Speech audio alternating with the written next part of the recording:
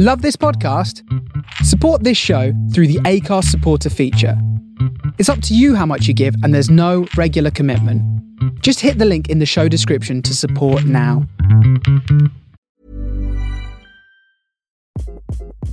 Hi, this is Craig Robinson from Ways to Win, and support for this podcast comes from Invesco QQQ, the official ETF of the NCAA. Invesco QQQ is proud to sponsor this episode, and even prouder to provide access to innovation for the last 25 years. Basketball has had innovations over the years, too. We're seeing the game played in new ways every day. Learn more at Invesco.com/QQQ. Let's rethink possibility. Invesco Distributors, Inc.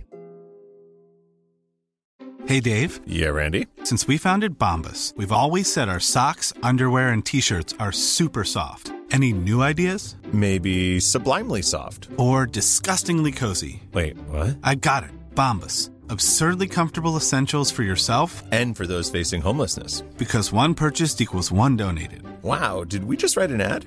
Yes. Bombas. Big comfort for everyone. Go to bombas.com/ACAST and use code ACAST for 20% off your first purchase. This is the Improv Chronicle podcast. I'm Lloydie. Go to a lot of improv theatre websites, and alongside the classes in improv, you'll often see classes in sketch comedy as well. Why are improv and sketch such regular bedfellows? When it comes to being a sketch writer, why is improv so often on the resume? I wanted to know how these two worlds intersect and what we can take from improvised comedy and use in sketch comedy. I reached out to a number of great sketch writers who also do some really great improv to get a sense of how the worlds of sketch comedy and improv relate.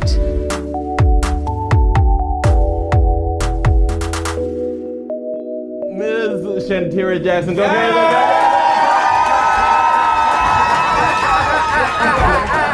Hi, I'm Shantira. Can I get a suggestion of anything at all or a question? My name is Shantira Jackson. I am an improviser, writer, comedian based in Los Angeles. I improvise with my group Three Peaked all over the country back when we did those things. And I'm a writer for the Amber Ruffin show right now. So those are the things that I'm up to. I know you teach improv into sketch. Yes. Now, how does improv help sketch? Because on the surface of it, one is spontaneous discovering creation, whereas the other is something you have deliberately written. So where is the bridge? I think that one of the things that's really important about improv to sketch is that sketch is something you've improvised in your head. You just haven't performed it yet. So you sat down and you thought about these characters and you made up what they had to say. And a lot of times it's very singular, it's very individual, right? But improv to sketch, you get to play with all your friends, you get to have a lot of fun, and you're not so much in your head. You're actually just actively acting things out. And sometimes it's terrible. You might have an improv scene and you're like, I'm glad that was improv. We never want to see it again. Or you see something that is gold, something that if you sat down by yourself, you wouldn't have come up with, right? So when you have those moments, you go, hey, that was so great. I think I want to be these characters again. And you can improvise with those characters again. And if it's really good, you might want to write it. If it's so good that when you play these people over and over and over again, that it still hits, that's usually when you get something that turns into sketch, something that is repeatable. And if you've learned their voices, especially through improv, then you can keep doing it. So I think that's how they connect. People think sketch isn't connected to improv, but if you sit down to write characters that do not exist, you are improvising. From LA to New York, where Armando Diaz set up and runs the Magnet Theatre.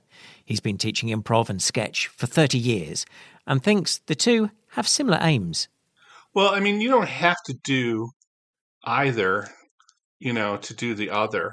You know what I mean? Like, you never have to write a sketch to do improv. You never have to do improv to write sketches. Like, there are many people who are writers that don't ever get up on stage, But I do think it's very useful, So I don't. I think they intersect in the sense that all the same goals are there. You're trying to kind of attack the relationship and the scene, and whether you do that in the moment and spontaneously, or you do that in the quiet of your room, sitting at your desk, trying to do it in your head. You're still trying to do that thing, but one's kind of more solitary. What's in my handbag? Vaseline or Vaseline, and it was actually given to me by my mom, who's my biggest influence. Susan Harrison is an improviser, character comedian, writer and actor based in London, UK.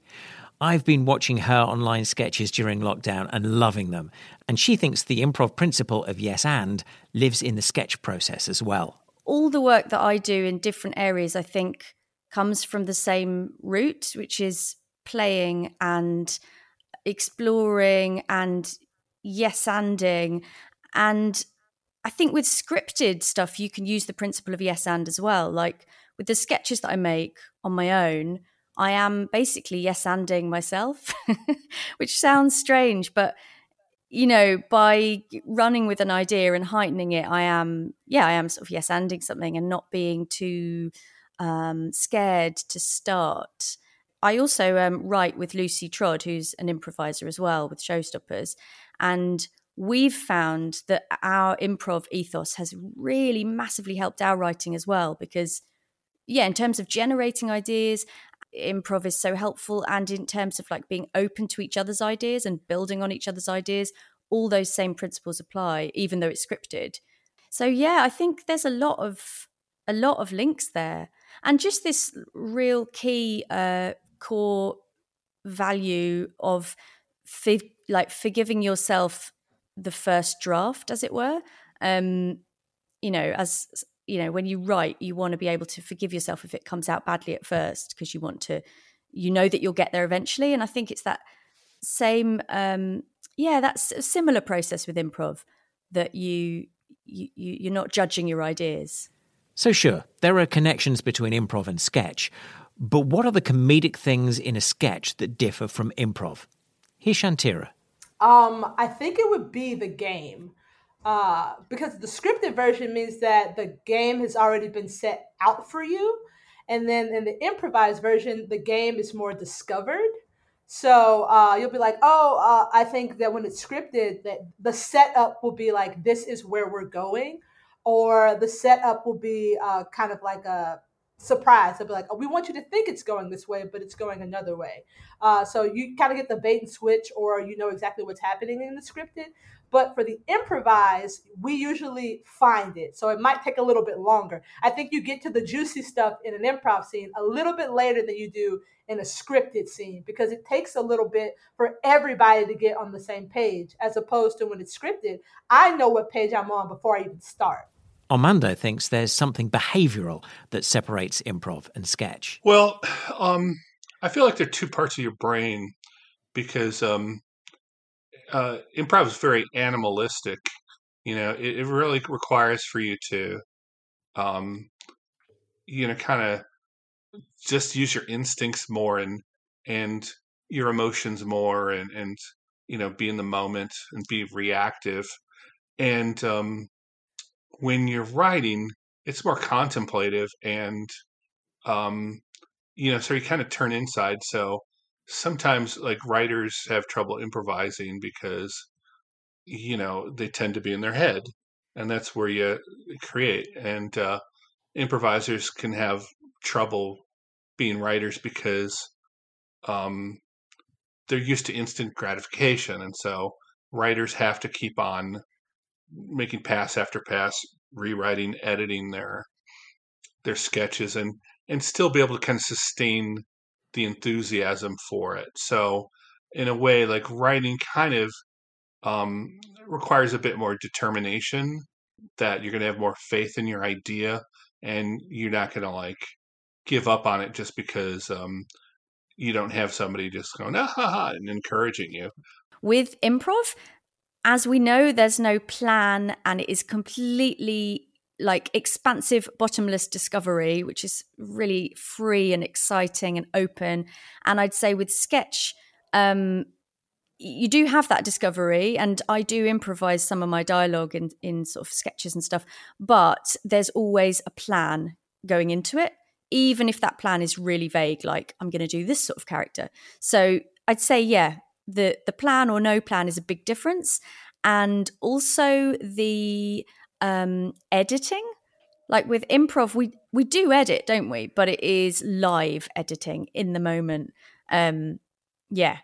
And also responding to how the audience are reacting. Whereas in a sketch, I've got as long as I need to edit, although I do edit stuff really quickly.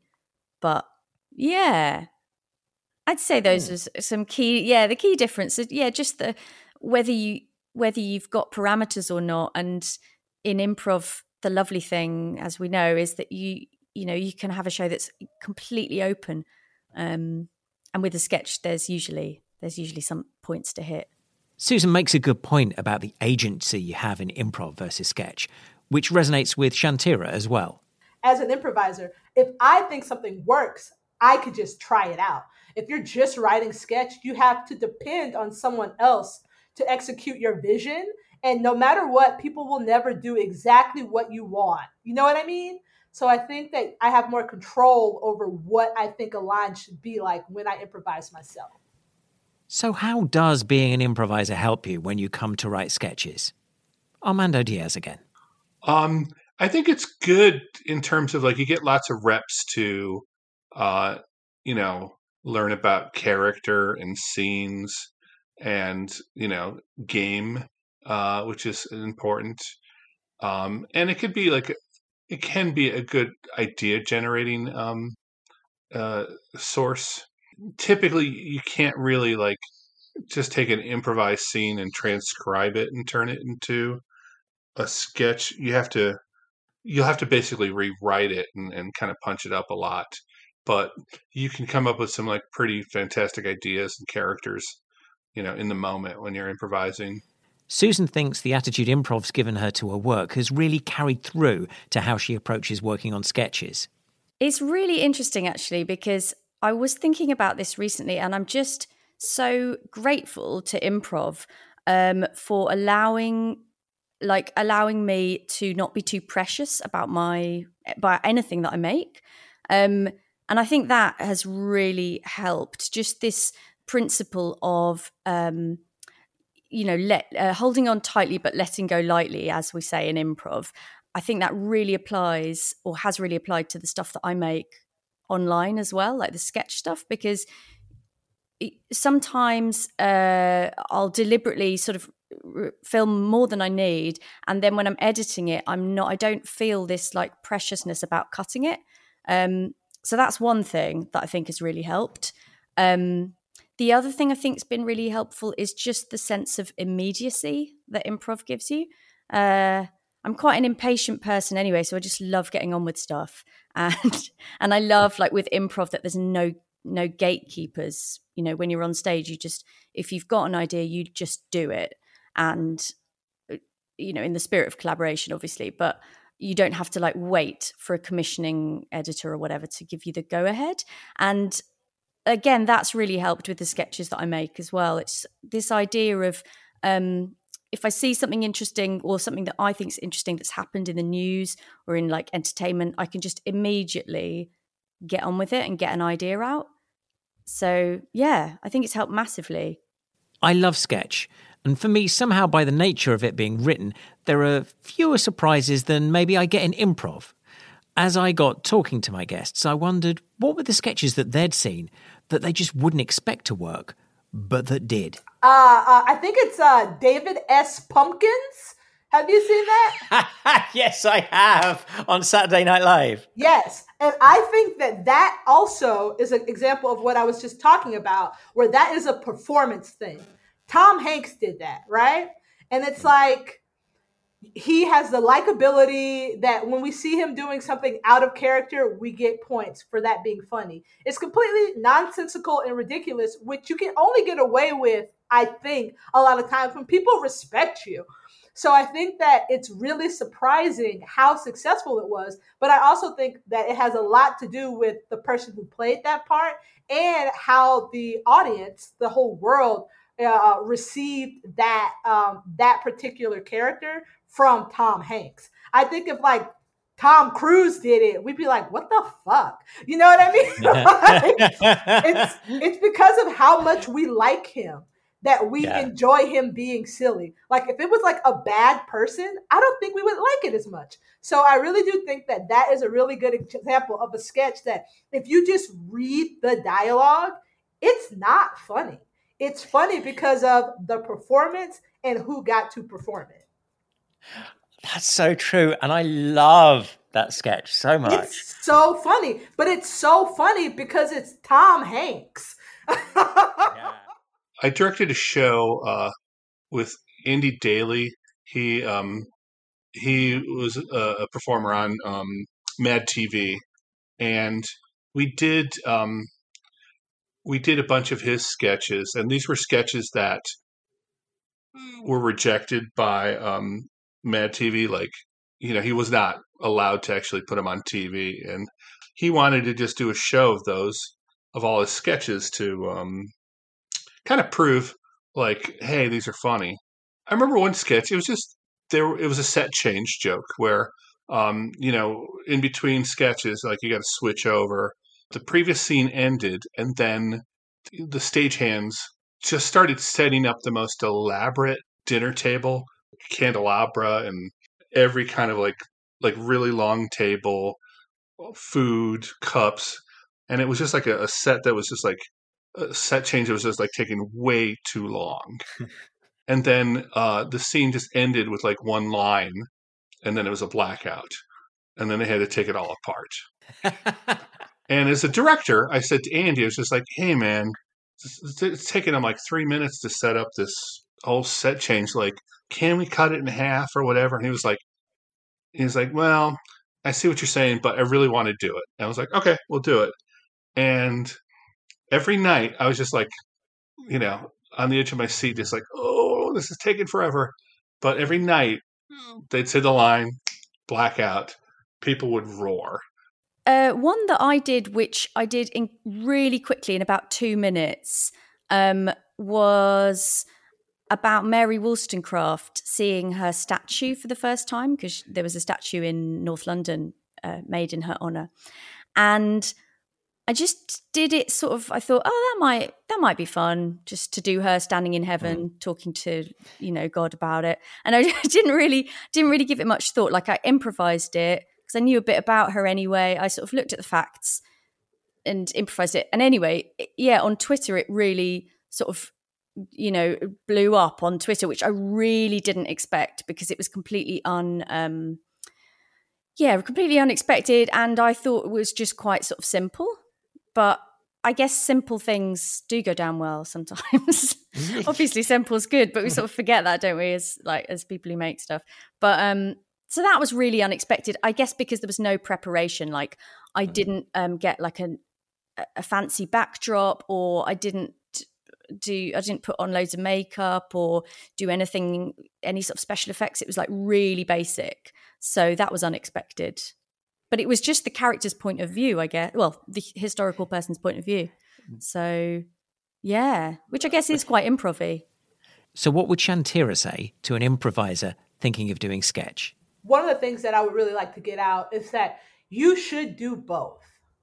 I think that even if you don't think you're good at the other, they both help each other so much. Being a wonderful sketch writer helps you be a better improviser, and being a wonderful improviser helps you be a better sketch writer.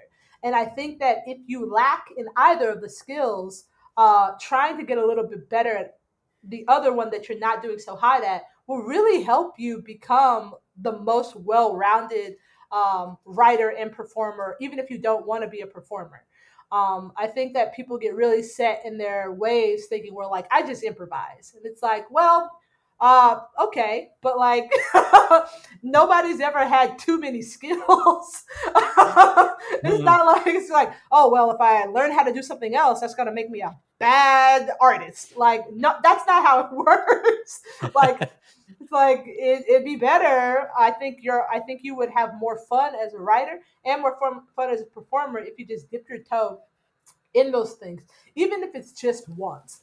And Susan has some encouraging words for those making their journey into sketch from improv. An encouraging thing, I think, to think about for those people, if there are people who are sort of nervous about writing or sort of are putting it off or whatever, I think it's really lovely to remember that as improvisers, we do have this ability to build on each other's ideas, and that's a really precious thing to have.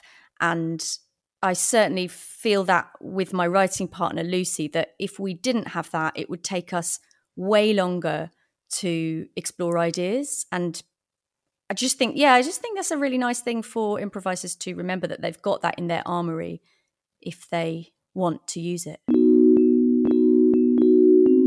Next time on the Improv Chronicle podcast. As the vaccine rollouts happen around the world, announcements are beginning to be made about when theatres might be able to open later in the year. Next episode, hear from improvisers who, after a year of doing no live performance, are considering not going back to the art form. We find out why. The Improv Chronicle podcast is produced and hosted by me, Lloydie James Lloyd.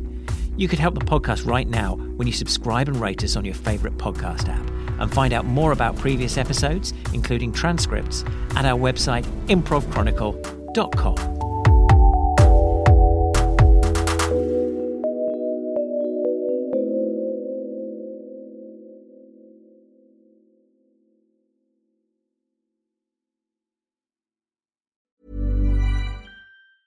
Planning for your next trip?